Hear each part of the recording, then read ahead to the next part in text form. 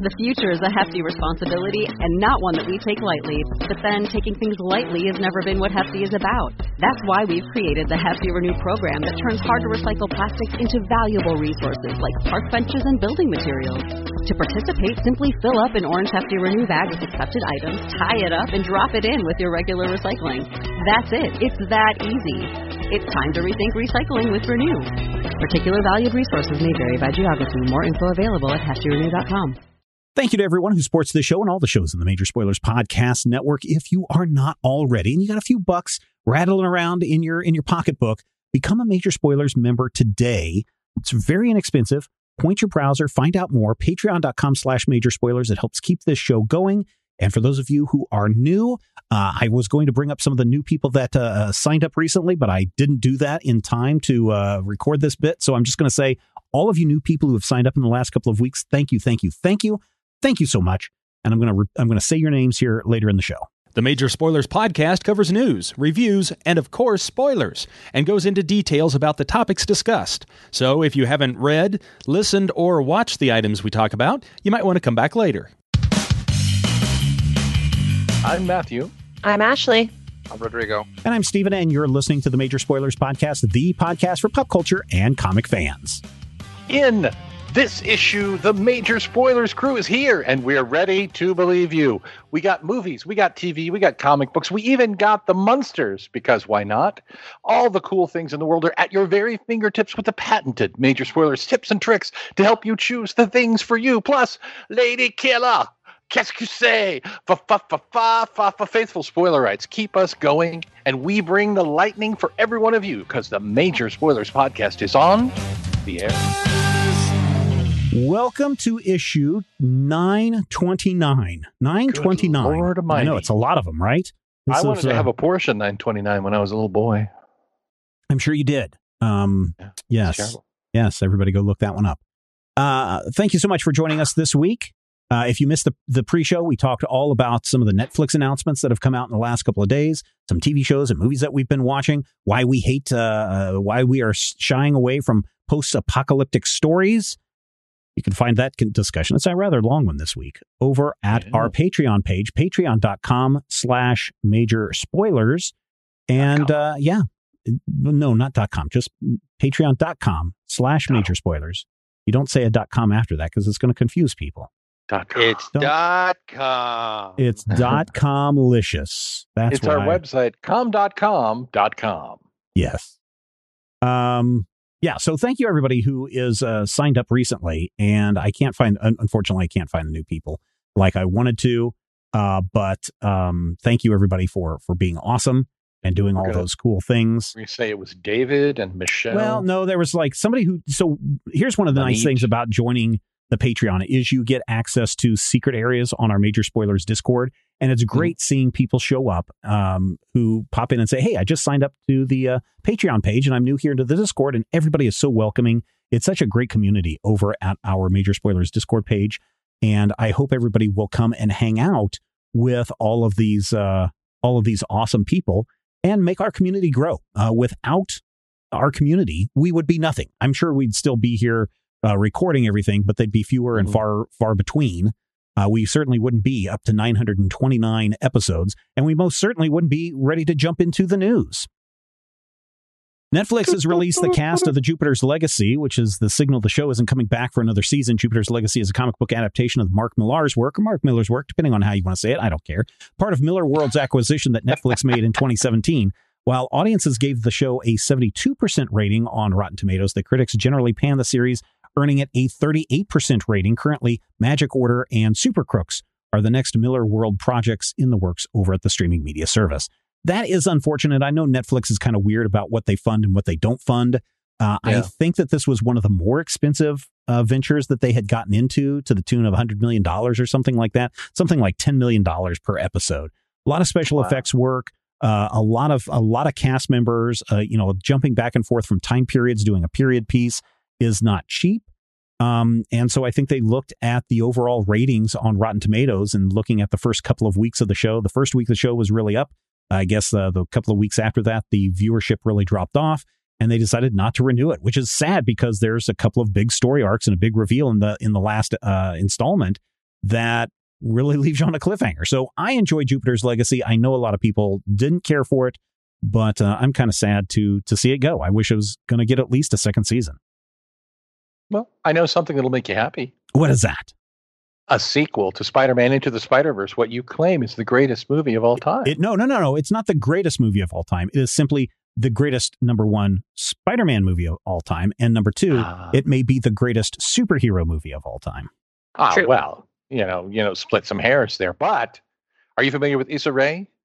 I am. She's in a show, I think, called Insecurity or Insecure on one of those services, places. But I know her. Yeah, she is joining Spider-Man Into the Spider-Verse sequel, which I think should be called Spider-Man Into the Spider-Verses. But nobody listens to me. She's going to be playing Jessica Drew. Nice. The first Spider-Woman. Not the first Spider-Woman. Yeah, the first Marvel Spider-Woman. The first Marvel Spider-Woman, yeah. Okay, let's say the first Spider-Woman from Marvel. She is the first Spider-Woman from Marvel. Totally is. No, what about Electric Company in conjunction with Marvel presents Spider-Woman? Well, that was not a Marvel character. That's on Earth 7332955. What about the kiss of the Spider-Woman? Okay. That's after, I believe. That is definitely after. Thank you, Ashley, for backing me up. Anyway, we know she's going to be in the movie. We know that Shameik Moore is returning as Miles Morales. Haley Steinfeld will reprise her role as Spider-Gwen. No word as whether or not she's bringing Bumblebee with her. I'm going to go with maybe not. Jessica Drew, of course, first appeared in 1977, Marvel Spotlight number 32. She had her own cartoon series in 78, which I think is interesting, created by Archie Goodwin and Marie Severin. And the sequel to Spider-Man Into the Spider-Verse, as I'm going to call it, Spider-Man Into the Spider-Verse, is scheduled to open October 7th of next year, 2022. I'm so excited for this. I think this is so interesting because I am not a fan of shoehorning Jessica Drew into Spider-Man stories because they so explicitly let us know that she has nothing to do with Peter Parker. True. But Issa Rae is great and very funny, and I think will bring a really great sensibility to this movie. So I'm excited. When we brought up Haley Steinfeld, I was expecting a Jeremy Renner reference, so was pleased to hear Bumblebee instead. Yeah, well, I didn't want to be predictable, and I actually know Issa Rae. My daughter and I lately have been watching a show called Black Lady Sketch Show. Oh, yes. On HBO Max. Mm-hmm. Really funny. She's apparently one of the producers and did a couple of spots in the show. And I'm just like, just based on seeing her be funny there and be really, really entertaining and really cool, I want to see what's going on with Into the Spider-Verse. My only fear, and it's not about who they have cast. My only fear is that I am hyping myself up too much for this sequel. You always are, though. And that I'm going to be disappointed. I don't want to sound mean when I say this, so please don't think that I'm being cruel. I'm saying this as a friend. You are the person who hypes himself up and then gets disappointed because you hype yourself a little more because than you should have. There's a lot of times where I will just set the bar super low and say, oh, this movie's going to be horrible. And then I go in and go, well, it wasn't as horrible as I thought it was going to be. It's pretty good. So, do you remember 1990 something when we were going to see Star Trek Generations? And you were like, as long as it's not just a 2-hour long episode of the show. I think that's you that said that. Show. I think that's you that said that. I didn't even want to go to the show. I didn't even want to go to the movie. And Mike Lycan was like, no, let's get everybody to go to this movie and we'll get drunk. And I was like, no, all right, that's fine. And then Captain Kirk died and everybody was like, aw. And you were just like, man, that was just a 2-hour long episode of the show. I'm disappointed. Exactly. And I'm like, yeah. Why do you set yourself up for these things? Speaking of setting myself up for failure, Ashley, what else is coming up? Wow, Duncan on the news I haven't even talked about yet.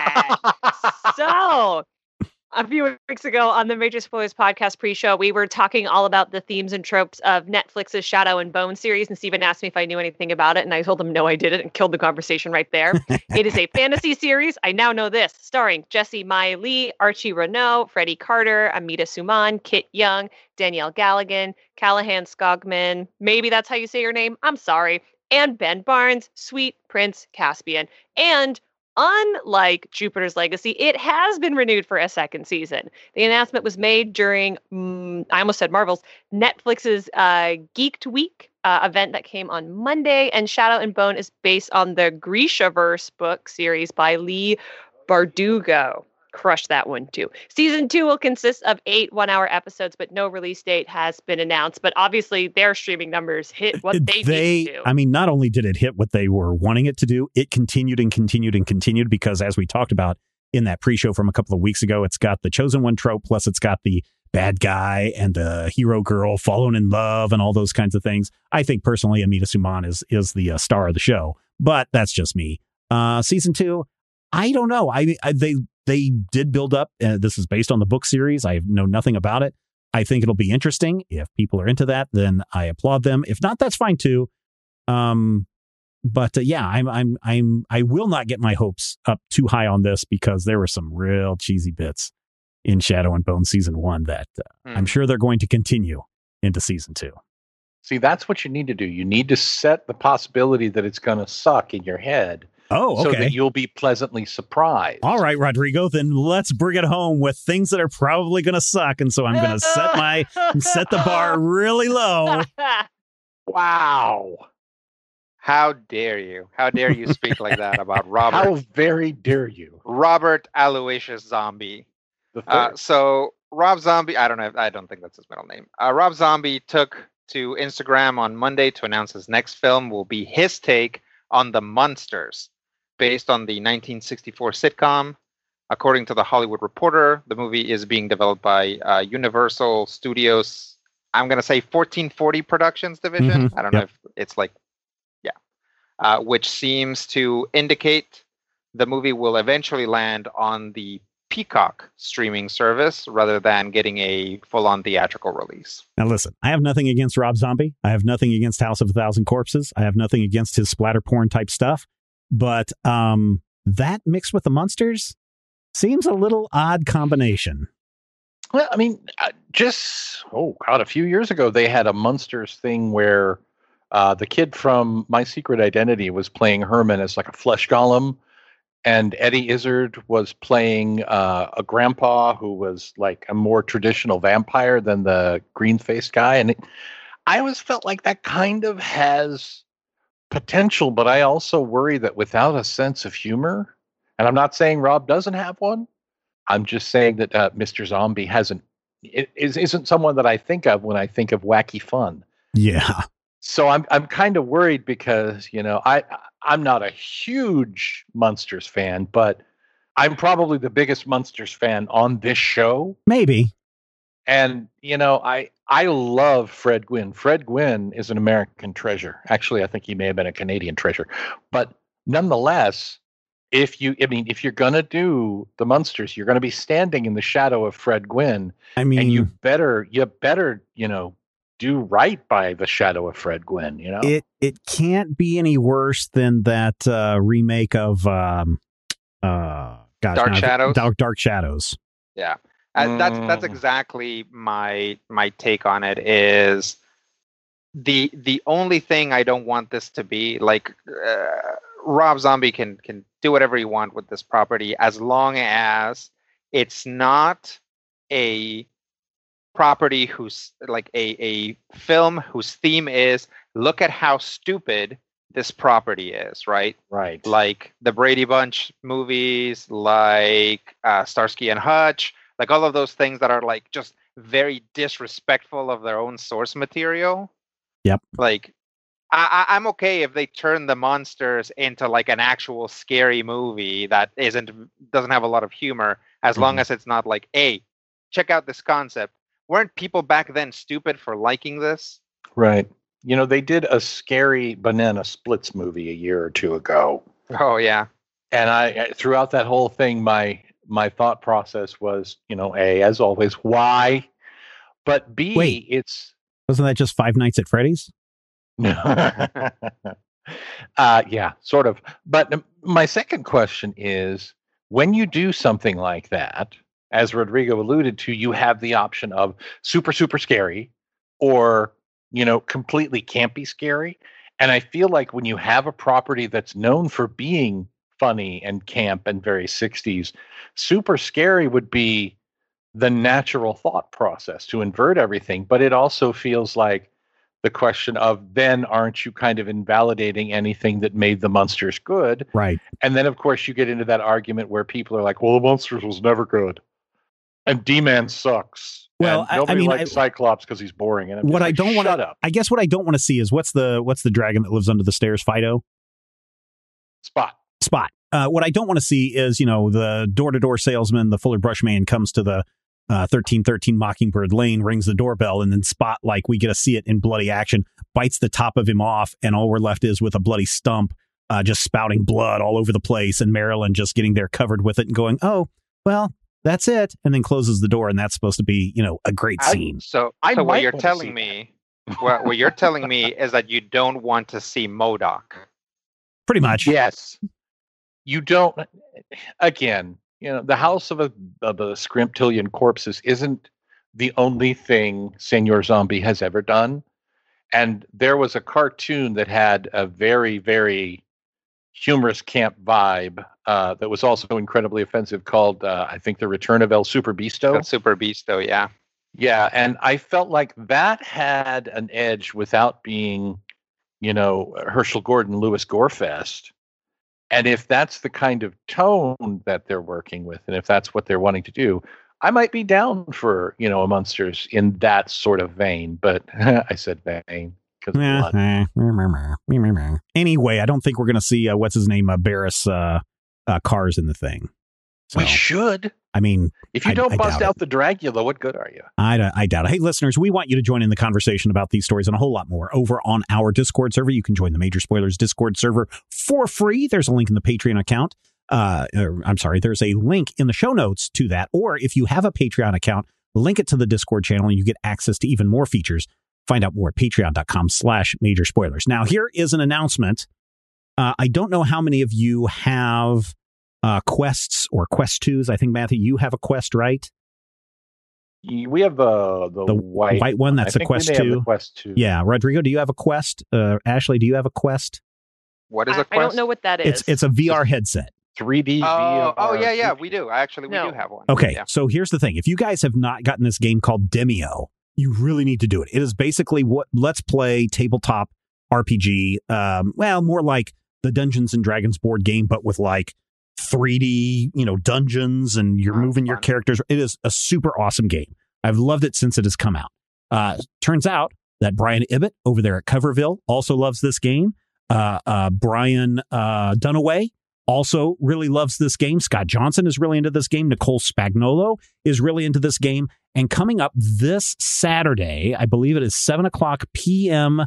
Mountain Time, the four of us with Scott Johnson providing commentary are going to jump in and we're going to be playing Demio Live. That's going to be Coverville, myself, Brian Dunaway, Nicole Spagnolo with Scott Johnson providing the commentary. We're going to come together and we're going to play this game for a couple of hours, all to raise money for Alzheimer's research. Okay? So we're going to go, I think, at least 2 hours. It might go longer than that as we play this game. Should be a lot of fun. You can find out more on how you can help raise money for Alzheimer's research by going to tiny.cc/Coverville ALZ 2021, tiny.cc/Coverville ALZ 2021 to find out how you can contribute and how you can help. And then come hang out Saturday night and watch us stream this game live on frogpants.tv. It's going to be a lot of fun. We did a test of it this past weekend. It was really crazy. And it's all for a good cause. And here's the best part. I've already told Brian, Brian Ibbott is the one that's doing this. He's got a real reason to want to get money into the Alzheimer's research. Every critical hit that I roll during that stream, I'm going to contribute $20 to the cause. So, nice. Depending on how the algorithms are going, I could be out a lot of money at the end of that stream, or maybe just a couple of bucks. I don't know. You're going to have to come find out, hang out with us, and raise some money for a good cause. That's coming up this Saturday as we do the Demio live stream. Find out more by following Brian Ibbott over on Twitter at Coverville or Frog Pants. Those will both have more information on that. But I hope you all come out and hang out with us for that. All right. Now it is time to do some reviews. Looks like I am the one that has a review from last week. It's Batman The Adventures Continue Season 2, Number 1. This is from Alan Burnett and Paul Dini, the creators and writers of the Batman the Animated Series cartoon show from back in the day, with art from Ty Templeton. This is really interesting because it's done in the Batman animated style. So, number one, that's a big plus for me. But they're bringing in the Court of Owls and the Talon Assassins into this universe, which I find is very fascinating. It is not following the Court of Owls storyline, but the thing that is most shocking is that they kill Mayor Hill in the first issue. So Mayor Hill is dead, and which is really shocking because it's like, oh, they're really going to go and kill a character that is I wouldn't say a main character, but certainly part of the big supporting staff of Batman the Animated Series universe. And they just off him, the Talon off him. And Batman is trying to figure out who's going to, who's doing this and who the Talon are and who the Court of Owls are. And he's going to get some help from Deadman. Ooh, so it's got a cool team up. We get appearances from Zatanna. We get appearances from Dick Grayson with his long ponytail.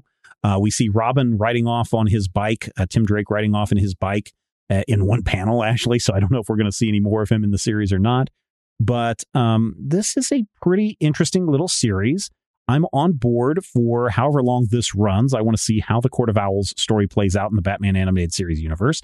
If you're a fan of the television series, I think that you need to know nothing else as you go into this.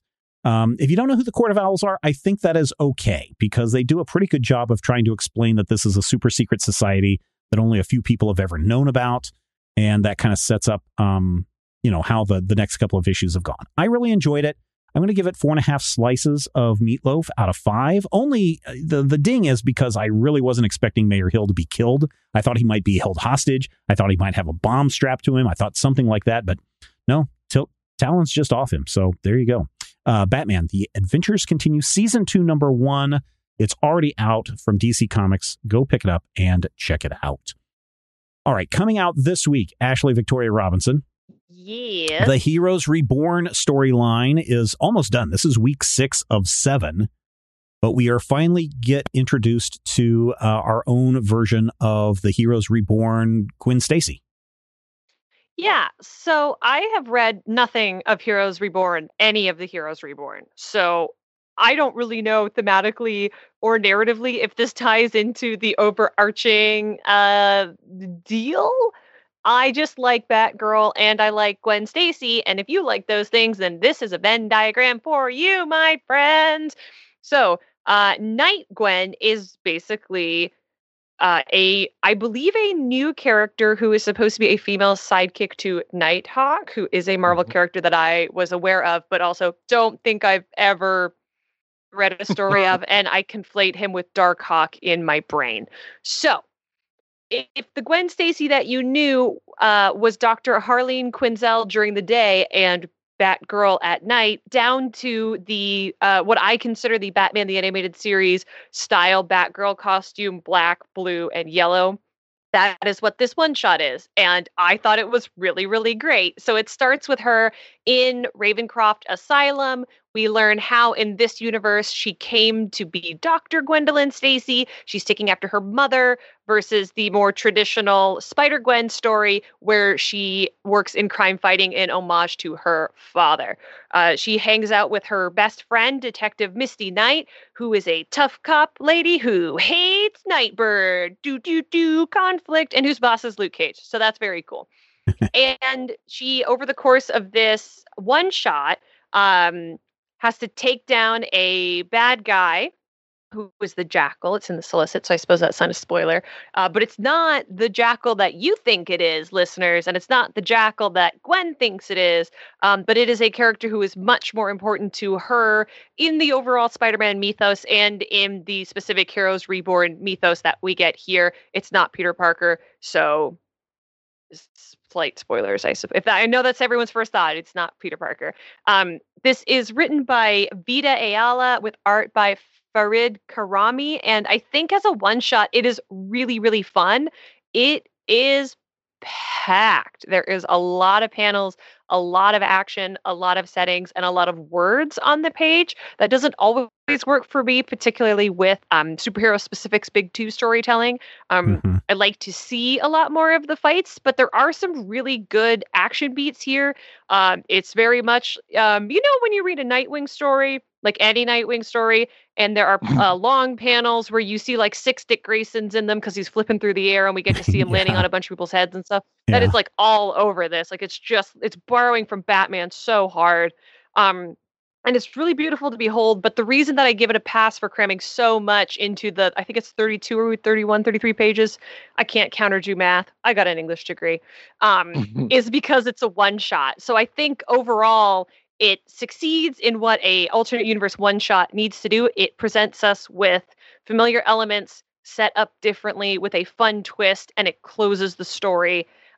Even though largely there's no resolution between Misty and Gwen, their friendship kind of remains in that tenuous place where it is because Misty doesn't know what Gwen does at night, but you can only do so much within the restrictions of a one shot.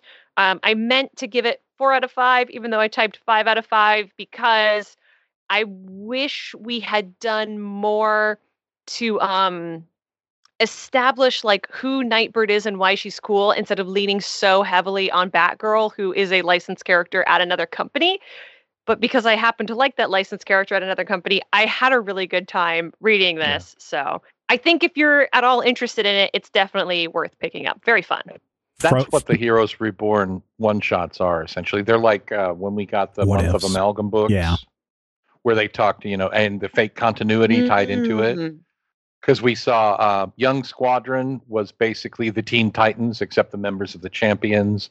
And then we had Hyperion and the Imperial Guard, which was a Legion of Superhero story. So they're using this Avengers Don't Exist to tell DC Comics stories. Oh, well, then perhaps it really succeeds, and maybe it deserves a 5 out of 5. And maybe that's my fault for, I mentioned. I haven't read any of the other ones. Yeah. Yeah, well, it's fun. It does. It looks really good. I was looking at some of the pages earlier this week when they sent out the preview images. Really unfortunately, we got a low res PDF, which happens a lot with reviews. I do the same thing when I send out. But the art is very fun. I wish I could have seen it more. Yeah. Well, you can go check out some of the sneak peek pages over at majorspoilers.com because we try to post as many sneak peeks for comics coming out this week on Tuesday. And if you're looking to see what's coming out from some of the big publishers, we usually have a preview running over there on the site. Just scroll down. You'll find a whole section called sneak peeks or previews or whatever it's called. And it's really cool to flip through there and just look at all the cool images, the cool art, the cool stories. It's all neat. Well, I can also use our awesome link and get it on Comixology tomorrow. That is correct. Yes, more on that in just a moment. Matthew, tell us all about The 17. No, Die. German book. 17. No, I don't want to die. I went through, you and I had that conversation back before we recorded this week's episode of the Legion Clubhouse and how they tried to kill me this week. But please tell me about Die 17 from Image Comics. First of all, we don't even speak German, so that joke doesn't make sense. I do. I took 3 years of German in college. Nicht haben verfickten Schreibmaschinen. So here's the deal. Die is the story of a role-playing group who have been sucked into a universe, basically, that is a fictional universe. And they have come to the realization that they did not create this universe, that it has existed for a while, and that they just fell upon it. Now, their group has been, fighting each other and, butting heads and having terrible things. And it should be noted that issue 17, the title of the story is Total Party Kill, which is something that Rodrigo has been trying for about 12 years or so. Just wait till he runs that Lancers campaign. Right, exactly. That utopian Lancer where we all die. Mm-hmm. But in this issue of Die, we have a guest star near and dear to Stephen's heart. Oh, is it Dungeon Master from the Dungeons and Dragons animated series? You wish it was Dungeon Master for the Dungeons and Dragons animated series. Is it Catherine Mary Stewart from The Last Starfighter? Night of the Comet? No, it's not Catherine Mary Stewart from Night of the Comet. Think of people that you love that are incredibly racist. I've already mentioned 2. But are they incredibly racist? I may be a little insensitive. I don't know. All right. Howard P. Lovecraft. Yeah, they kind of referenced him in, was it 1 or 2? I think they referenced some of the Lovecraftian things. Yeah, Lovecraft himself, or an echo of him, exists in Die. And so this issue has the group interacting with an echo of Lovecraft and trying to cross the portion of the weird dream reality that is his part of the dream reality. And they actually reference, I missed an issue or two, but they reference how Emily Bronte also had a chunk of Die, and somebody else. So are they referencing, so with H.P. Lovecraft, are they referencing like the Call of Cthulhu RPG game in that segment? I know with they are. I know when they do the World War I stuff, it's all Tolkien related stuff, and the moving the miniatures across miniature wargaming games. Yep, this is basically an echo of Lovecraft from about 1919. So before he did his most important works, but after he started having the weird fever dreams that eventually led to the Cthulhian mythos. And this story kind of does something that annoys me but also entertains me, in that, you know how time is an illusion and lunchtime doubly so? The implication is that part of the thing that Lovecraft was dreaming of when he was having those dreams was actually the Call of Cthulhu role-playing game that existed because he wrote a story about the dreams he had that were caused by the Call of Cthulhu role-playing game that didn't exist until he wrote the story. I can keep going like this, but essentially you guys recognize a bootstrap paradox when you see it. And it's interesting. It's really cool in the context of the story. As with so much of this, if you just basically focus on this fictional universe and the way things are established in this fictional universe and the metafictional parts of this fictional universe, it's great. You just can't think too hard about what that says about the greater reality in which the rest of us exist. And so if you can come into this kind of the way I did and go, okay, this is a story about games, this is a story about RPGs, and this is how an RPG basically pop will eat itself. That's great. Also, if you have any fetishes, phobias, or problems with giant insects and creepy monstroids and things that have tentacles coming out of their face, this is not the comic for you. Wasp nests? Do they have wasp nests here, Matthew? Do you think I'd be reviewing a comic that had a wasp nest in it? I don't know. You said insects, so I didn't know. Nah, it's mostly millipedes. So if you're a millipede and you want to kick somebody in the shins, do you like kick in order, or do you stand on 50 legs and kick with 50 legs? I don't know. Anyway, nonetheless, irregardless, irrelevancy, this is a good comic book. And it does have things in here that are surprising that I'm not going to tell you about, because I don't want you to know everything going into an episode of Die, because the shocks work. And that's one of the best parts about Die. The fact that there is a very shocking moment in here where an old score comes back, and that old score gets settled very brutally on panel, and then we move on. But essentially, this is the portion of the Dungeons and Dragons that is in a literal dungeon. And, you know, they say hell is other people. But as far as I'm concerned, if you're reading this book, you probably know better. 4 slices of the old meatloaf for Die from Kieran Gillen, not Karen Gillan. She played Nebula. Writer Kieran Gillen, artist Stephanie Hans from the Image Comics. This is a good book, y'all. I recommend picking it up. Yeah, and it will end. Issue 20 is the last issue in the series. Obviously, 20-sided Die. They're in a world of a D20 world. So there you go. Yeah, go check that out. They stole that from Rodrigo, by the way. Maybe they did. Rodrigo is going to wrap up our reviews this week with a comic that comes out next week. Norse Mythology 2. So this is the second volume, number 1, by Neil Gaiman. P. Craig Russell, art by Matt Horak. So this is the adaptation of Neil Gaiman's Norse mythology book, and you know, it's what you would expect. This particular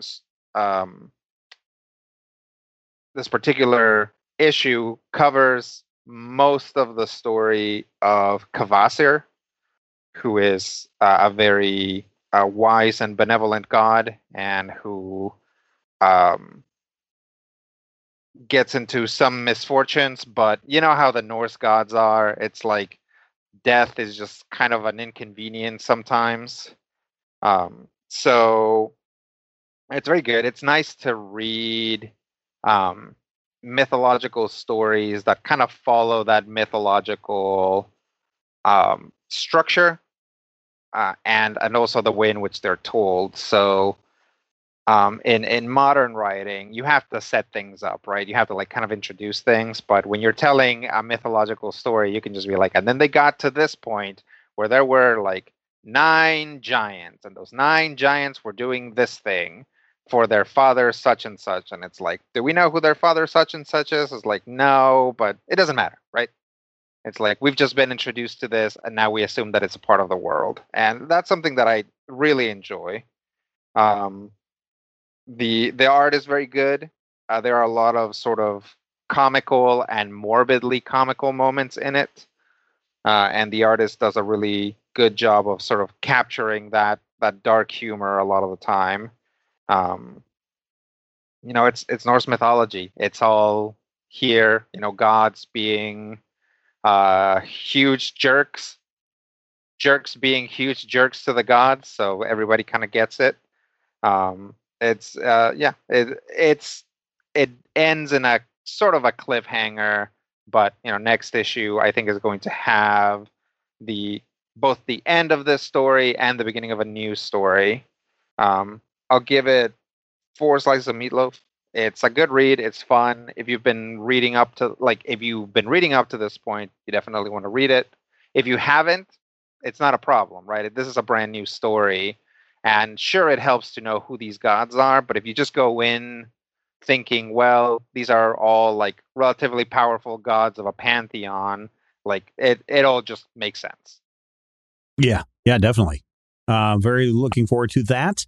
And dear listeners, if you want to pick up any of these comic books and you don't mind reading in a digital format, here's what you need to do. Over on the majorspoilers.com website, you will see a bunch of ads at the very top of the page for Comixology, along the right side for Comixology. When you click on those Comixology banners that say, digital comics from Marvel, DC, and more, you click on that. And if you do a search for like Norse Mythology 2 #1 and you buy that, that's our affiliate link. And we get a little bit, comes back our way, a very little bit, like I think maybe 5 cents for every purchase. But hey, 5 cents adds up when there's thousands of you going out and buying comics day after day and week after week. When you when you go and take a look at all of the reviews on the Major Spoilers website. For example, Matthew has a Ginny Zero #2 from Dark Horse Comics up on the Major Spoilers website today. You will notice that in the main info section, when it talks about who the writers are and all the important stuff, and you see the cover image, you'll see you can purchase this issue via the Comixology affiliate link. You click on that, you buy Ginny Zero #2. Matthew, I think, gave this one like a 4.5 slices of meatloaf. I think on this one, 4 slices of meatloaf on Ginny Zero #2. When you click on that link and you buy Ginny Zero #2, a little bit comes back our way. So it's just another way that you can help support everyone at majorspoilers.com. Speaking of people who are supporting majorspoilers.com, here are some of the new patrons that have signed up in the last couple of weeks. Check out some of these names. I love these names. Disco Gribbs, thank you so much for becoming a silver patron. Jimbo Fett, who's been pretty active in the Discord server in the last couple of weeks since he signed up, is also signed up as a gold patron. So thank you, Jimbo Fett. And then we have Simon and Oliver also signed up. Thank you. Those are just some of the cool, awesome people that have become patrons over at patreon.com/Major Spoilers. Let us now talk about Lady Killer Volume 1 from Jamie Rich and Joelle Jones. This is from Dark Horse Comics. This is a tale that is set in the 1960s, which, when Matthew and I were growing up, the early 1960s were only like 20 years prior. They seemed like forever, though. They maybe a little bit, but not so much. In the late 70s, the 60s were only like 15 years ago. But today, 20 years ago was like the year 2000, 2001. I will end you. I know, right? It's really weird to think about that. So there may be a lot of people who are not familiar with the 1960s, especially if they don't have, what's that, Boomerang or whatever the channels are that show I like the thought we were going ancient. to say object permanence. No, who don't have access to ancient television shows. But if you saw like the first 2 episodes of WandaVision, you kind of get a feel for what the 1960s were about.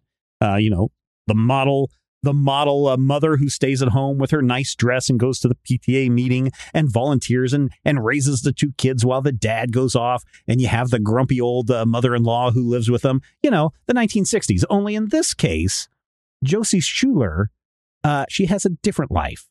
She's an assassin. So, homemaker, wife, mother by day, killer by night. She's a lady and I just got the title. Yeah, very good, Matthew. Congratulations. Oh, cool. I'm very curious. What is your initial impression of Lady Killer Volume 1, Matthew? I have a mixed impression because I really love the visuals. Mm-hmm. There are parts of it that I think are a little too realistic to expectations of the 1960s. So there's some, 60s era girls aren't any good, vaguely misogyny in here.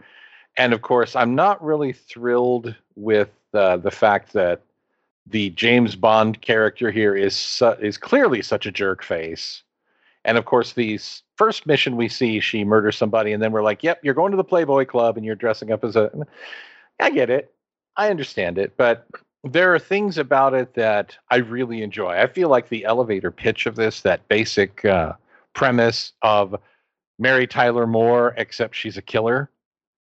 I really, really like that. I guess I should say Laura Petrie. But, I feel like it has legs behind it, and I feel like the art that we get really elevates this past that basic gimmick. But there are some things in here that just kind of jar with my 21st century sensibilities. Yeah, probably a little bit. Ashley, what are your initial impressions of Lady Killer?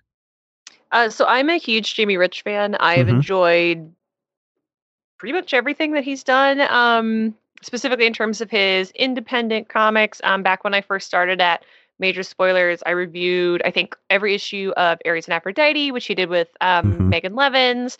And I remember back in the day when this issue first came out, because I have no memory of the 1960s, so that's my ancient history. She's talking about you, Matthew. She was referencing you, man. You know what? It's also I find Lady Killer kind of fun to go back to, knowing that Joelle goes on to do Catwoman and basically reinvent and redefine Selena Kyle for a new generation of readers. In fact, I interviewed her for Major Spoilers. You can find it in the archive right when this book was first coming out. And then I met her 2 years later at the CBLDF party at San Diego Comic-Con and fully screamed that at her because I was so excited. And which is not a move I recommend, but I like this book a lot. Yeah. You remember me when I interviewed you? Yeah, truly. Not that she could have seen my face, because I think we did it over email.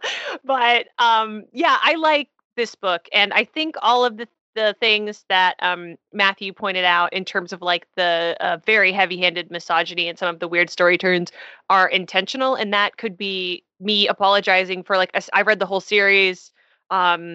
I own it. I like this book, so I think it all really works, and it's kind of interesting to know now that this is going to be made into a TV show. We spent a lot of time talking about Netflix in the show, in the pre-show this week. And to go and revisit this first volume and see how very much I think it's a little bit more like a movie than a pilot, but how very much an audition piece for adaptation. Yeah. Which everyone's doing it. Jupiter Joe would make a great pilot, friends. Yeah, no, seriously, as knowing that this was going to be a Netflix series, and as I was reading this, I was like, okay, every one of these chapter breaks is actually a pretty good episode that you could do. Even going all the way up to the stuff that happens at the Seattle World's Fair. So this takes place 62. Yeah, that's going to be fun. Yeah, that's going to be really interesting. But also, I think that this could be very bloody and very gory at times. And I'm not squeamish about that stuff. If you want to see somebody get their throat slit, or you want to see somebody being choked out by the cosmetics this was lady. Definitely purchased with an intention to compete with something like The Boys. Yeah. Oh yeah, definitely. Yeah. Rodrigo, what are your initial thoughts on this volume? My very initial thought is that her husband looks like Roger from 101 Dalmatians. That's what I was thinking too. And so I'm like, Are we mad about it though? yeah, it's like, what if what's the lady's name? Like Anita? What if she was a killer for hire? That'd be hardcore. And she just murders Cruella halfway through the flick. Yeah, Yeah. make for a short And movie, but Perdita turns out to be like her assistant, just like. well, that's where the sequel's going. Apparently, who knows? Oh, boy. Yeah, I guess. Oh, boy. Yeah, who knows? Now, I really like Joel Jones' art. Yeah, So, just on the tin, just right up front, right? You get all this art. It's really fantastic. As far as the story itself, probably like I didn't have too much of a problem with it. I expected that we were gonna get some bloody stuff. It is set in the 60s. I also feel that the misogyny stuff is intentional, and Right. that's why it's heavy-handed. And I think Matthew gets that too. Yeah. It's just irksome to run up on it. But I really kind of what I didn't like is like there's a definite lack of details here, right? Like a lot of the time I'm like, okay, so she's an assassin. Who does she work for? She works for this agency. It's like, what kind of agency is it? right. Is Yeah, it, it's not really like- clear whether it's CIA or whether it's the mob or is something this a like government agency? Is Yeah. this a like? Are they private contractors for the government? That could be something, but you don't get that, right? You just know the agency's there, and now they're basically trying to clean house by taking out the housekeeper, and it just.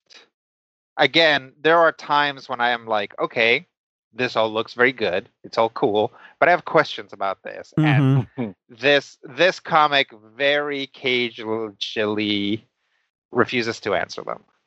Yeah, and I gotta say, so going to the art, which we've all been talking about. I remember the very first image that I saw of this was either the front cover art that first came out where it's her cleaning up the bloody mess in the kitchen. Mhm. And I was like, oh, is she just some kind of psychopath that kills people in, suburbia America? And I was like, My I think first thought was Like a Lady female Dexter, basically. yeah. And I think it didn't come out when Dexter was still going on, but I definitely got that vibe from it when I first saw the first promo art from it. And so I was like, I don't know if I'm going to be interested in reading this. So this was the first time that I actually had a chance to read Lady Killer and see what it was all about. And I was really taken by, I enjoyed the story for what it was. I agree with you, Rodrigo, that it's unclear, although I think when she goes in and she gets the contract to kill a kid, which I'm sure really triggered Matthew quite a bit, that when she's looking at the folders that they're handing them, I think that's the name of the agency, right? The Avicii, whatever it is.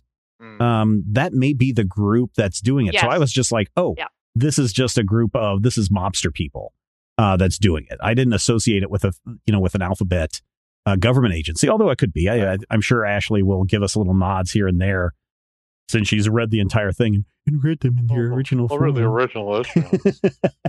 I did, and I was working at a comic book store at the time, so I definitely put them back on the rack and someone else bought them. There you go. Oh, with your fingerprints on them, man. You knocked them down from Yeah, the you man. could. She took them from You could make so many Ashley clones if you bought anything from Earth 2 Comics over the last couple of years. Yeah, they took them from a 9.8 to a 9.7.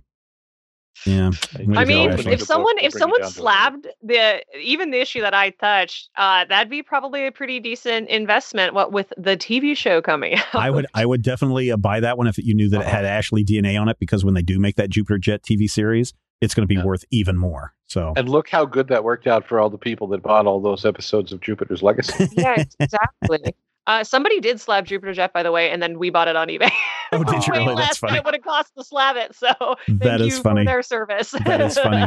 But one of the things that going back to the art, one of the things that really strikes me about the art is there are times where Joel Jones starts to mess with the type of lens that we're seeing in the shot. So when you use a Telephoto lens, of course, you're compressing space and the background looks like it's right on top of somebody. When you use a wide lens, obviously you're getting, a bigger perspective on things. But there are times when she starts to go into the ultra wide angle lens. And so we start to get some fisheye effects that go on in certain panels, especially early on in the issue. And again, later when she's, I think it happens a lot when she's just killing anybody. She tends to use that quite a bit more. And it's to great effect. It kind of just, for people that don't know what's going on with the lens choices, it can kind of be weird because all of a sudden, why is her face all weird and distorted and her nose is, big right there in front of the in front of the panel? But then you realize, oh no, this is, the type of lens that we're using to try and heighten the action. Yeah. And it's really well done from that perspective. And I was like, that's a neat little touch. From the color, also very 60s. Yeah, very 60s. Yeah. And I was also going to say the color palette that is used in here also feels kind of 60s as well. It's a lot of pastel type colors, a lot of, happy colors that we see, even in the scenes of killing when she's at the Kit Kat Club and she's dressed as all in red and everything's in blues. It's not these bold, oversaturated colors, but it feels very much like you're looking through, not quite a Playboy magazine, but if you're looking through like Vanity Fair, or if you're looking through one of those magazines of the time, I think this feels like the color palette you would have picked up from those magazines of the time. So I kind of dig that quite a bit. I watched The Prisoner earlier this year, and this, in a lot of ways, reminded me of that intentionally bright to be creepy sort of design choice. And like going back to what you were saying about the lenses, particularly in the finale of The Prisoner, this is a deep cut reference for like maybe 25 other people listening, and Matthew specifically. I'm with you. That's the thing that it reminded me the most of in terms of like other media that would have been coming out around the time when this is set. Yeah. The Fallout reference, which is the last episode of The Prisoner. I watched the original episode. The Fallout reference is solid because I was looking at this and going, there are elements of The Prisoner and there's elements of, Danger Man. And there are points of this where I'm just like, yeah, this is what's happening in and around a James Bond story. And my brain is like, what if this is what Moneypenny is up to when Bond is not around? Could be, right? Right. And then, of course, you get to the points where you're like, Joelle Jones draws amazing automobiles. Oh, yeah. Which is a tall ask for a lot of comic book artists. Right. There is a chase sequence between a 57 Chevy and a Jaguar XKJ that is so amazing, and it never falls back. And it also involves a Woody, right? So that's true. It is. That, by the way, is well a done. station wagon with wood paneling on the side. Get your head out of the gutter. Yeah. Yeah. It's just really well done. I mean, just when we talk about rendering, like architectural rendering or mechanical rendering, she's got that down as well as character design too. And I love the use of red because when you see red, something violent is about to happen. But it's interesting about that because blood is not depicted as red in this comic. Blood is black in this comic, which is also very telling from color. When she gets her dossier, it's red. The first time we see her wearing red is when she goes into the Cat Scratch Club. Good call. And, there's a point where she goes into the Chinese restaurant and she's sitting there and the Chinese restaurant has elements of red. And then, of course, she gets into that fist fight. When she's dressed up as Jackie Kennedy, she has that red undershirt. When you see red, blood is about to happen. Even if the blood is not colored red, right? The red is there to let you know things are about to get violent. And I really like that, especially with the more muted color tones that you see here, the more, pastel-y third season Star Trek stuff. Yeah, most definitely. What did you think, Matthew, about the Let's Go Kill a Child? That didn't bother me because of the way it played out. I was like, okay, we are at a point here where the creators are making a decision. And how it plays, it's going to be either she's an utter inveterate monster and she's going to murder this little boy, or she's going to find a clever way to get out of her job of murdering a little boy. And either way, it's going to inform the character and inform the story where it's going. And I like, I don't want to spoiler it, but one of those things happened. And I like the thing that happens. And I feel like that kind of underlines what she's really about. And that makes, that gives the story a gravitas. It feels like they've intentionally thrown this in to say, hey, Matthew, you know how you hate it when we put a kid in danger, Matthew. And we're going to do that here. And we're also going to, we're going to take that, for lack of a better word, that trope, and we're going to twist it just enough that you realize that we know that you know that we know that you hate that. Yeah. And that we are going to put that in there and give you a chance to think, oh my God, are they gonna?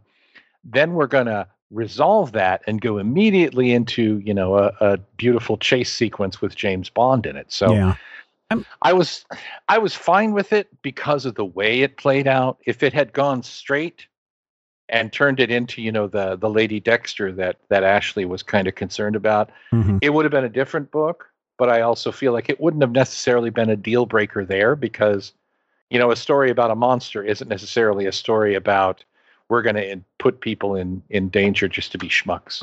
Yeah. Her children, her daughters don't ever become wedges to be fridged. And I feel like that's where I would have gotten upset if one of her girls was used in that same sequence. Yeah. Well, she got another one, so they're identical. So. That's true. That's why you have to. So exactly. Yeah. That's what happened to Ashley's twin. I mean, what? When I read... if you look at my brother, you'd think he survived. We are Command C and Command V of genetics in this fam. Nice. When I read Ed Brubaker and Sean Phillips stuff, I expect nothing but degenerates in the books, whether it's Criminal or that Texas Blood or Friend of the Devil or whatever that is, the Reckless series that's currently out. I just expect there to be no good people in the book. And as I'm reading this one, I'm curious, Rodrigo, did the fact that nobody here is a good person, even the mother-in-law seems to be clued into something that makes her not a good person. But, everybody that we meet is a killer in some way, shape, or form. And if they're not a killer, they're the ones that are getting killed. Did the lack of, I don't want to say sympathetic characters, but did the lack of quote unquote good characters bother you at all?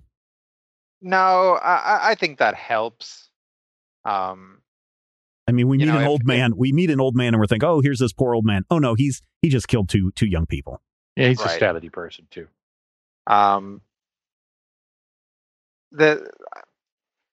It's interesting the world that this story creates because that there are normal people in this world, right? Her husband appears to be a perfectly normal person. Her kids are fine. They don't seem to, the neighbors are annoying her and stuff, but they themselves are not super spies, right? She's part of this other world in which everybody has some sort of agenda or whatever. And, it keeps it more or less separate. So when she's off doing that stuff, she can be a, unstoppable murder machine, and then when she's doing other stuff, you can have the family moments. And as was brought up, this all kind of flips because of her mother-in-law, and you do see that her mother-in-law is involved in something. She's German and talks about having seen one of the characters that are introduced here in the old country. So when you start calculating, well, it's the 60s, and this woman is probably like 60, at least at least 60 something, if not 70 something. 16 years earlier. You start kind of figuring out that maybe there's a deeper history here to all of these events. Yeah. What didn't you like about this, Ashley? I know you said nothing but good things, but is there anything that bothers you about this? Is there anything that is kind of weird or off that you kind of wish would be a little tweaked and maybe was in volume 2? I do always press a little bit against, and you mentioned this earlier, like when there's like no good characters to root for. And it's not that there are no like morally clean characters in the book, but your POV character, like she's not, Josie's bad. Mm-hmm. In the same way that James Bond is bad and noir detectives are bad, but that's the gag of the story that you're signing up for. Volume 1 leaves the most dangling participles, the most things unanswered. You get more confirmation on who's it's and what's it's and more details in future volumes. And I find that sometimes that's the case with independent comics where you don't know if you're ever going to go past your first volume, if this is going to be a one and done. So you either give a lot of information or you give the bare minimum to get through. And I feel like this is an example of the bare minimum to get through. And I feel like future volumes definitely give a more well-rounded view of the world. But again, I really like this volume.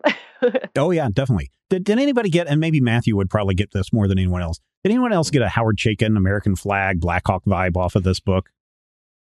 I can definitely see why you'd say that. I didn't necessarily think of it, but if you mention it, yeah, it's definitely something. Okay. I was just curious. I mean, there's echoes of Chaykin throughout a lot of this. You know, I wouldn't necessarily say Flag. I would say more in his, Satellite Sam era stuff, which may or may not have predated this, but yeah, I can definitely see it.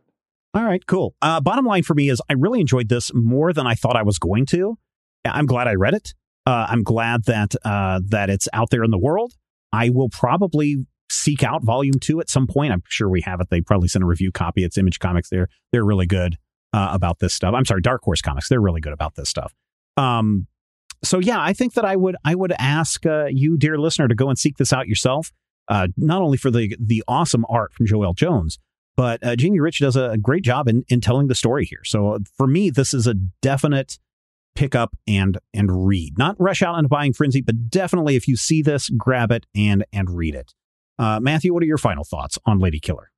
There's a little bit of something that I like to call, and by I mean people on the internet, call early installment weirdness that kind of pops up where you can see in the first issue or issue and a half the, hey, what if ads from the 1960s full of Z-Rust, but also a murderess.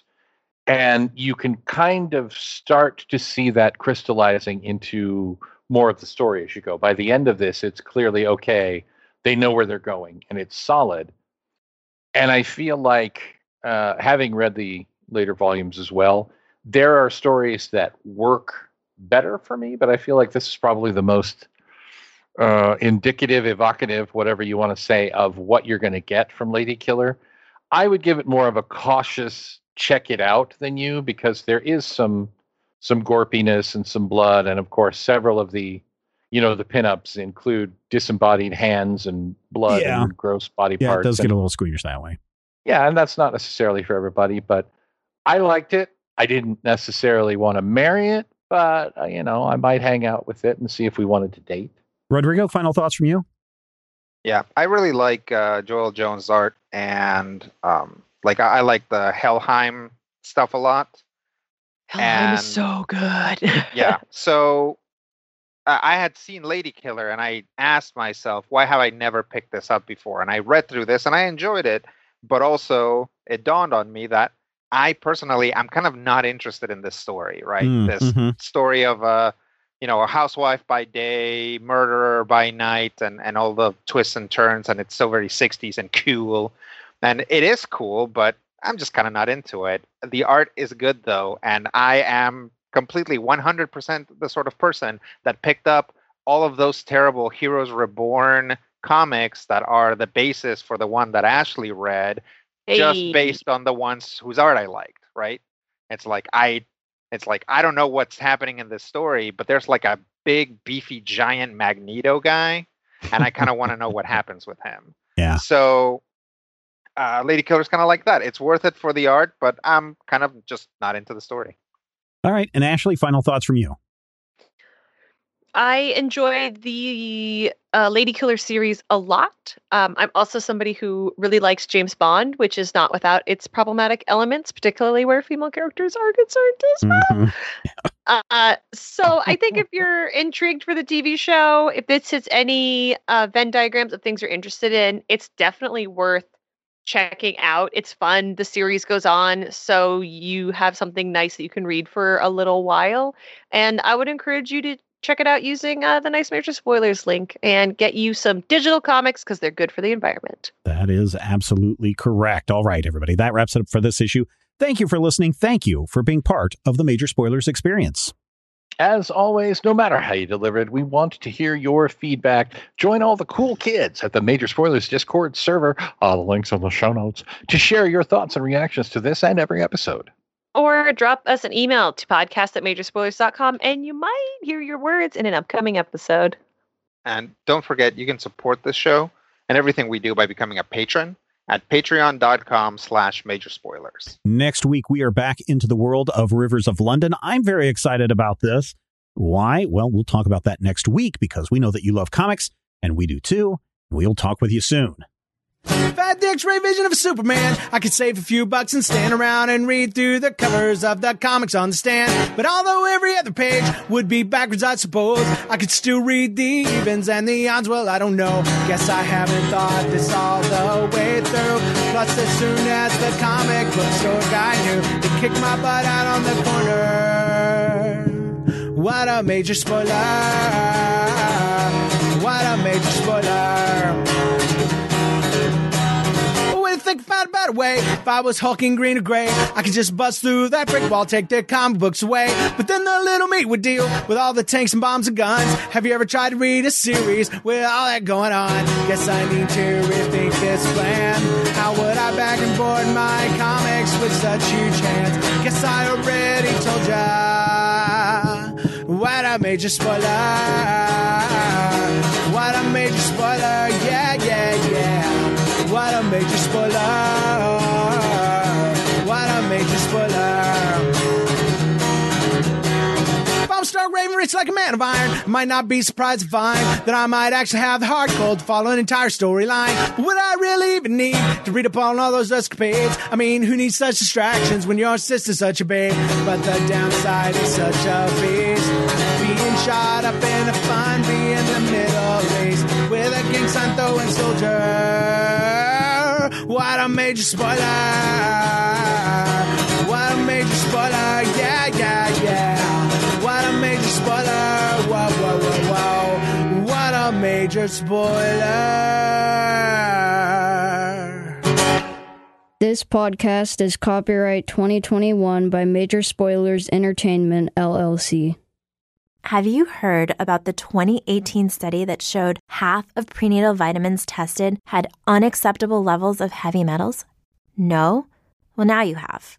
I'm Kat, mother of 3 and founder of Ritual, the company making traceability the new standard in the supplement industry. I remember staring at my prenatal vitamins and finding all these things I was trying to avoid. High amounts of heavy metals, synthetic colorants, and unnecessary ingredients.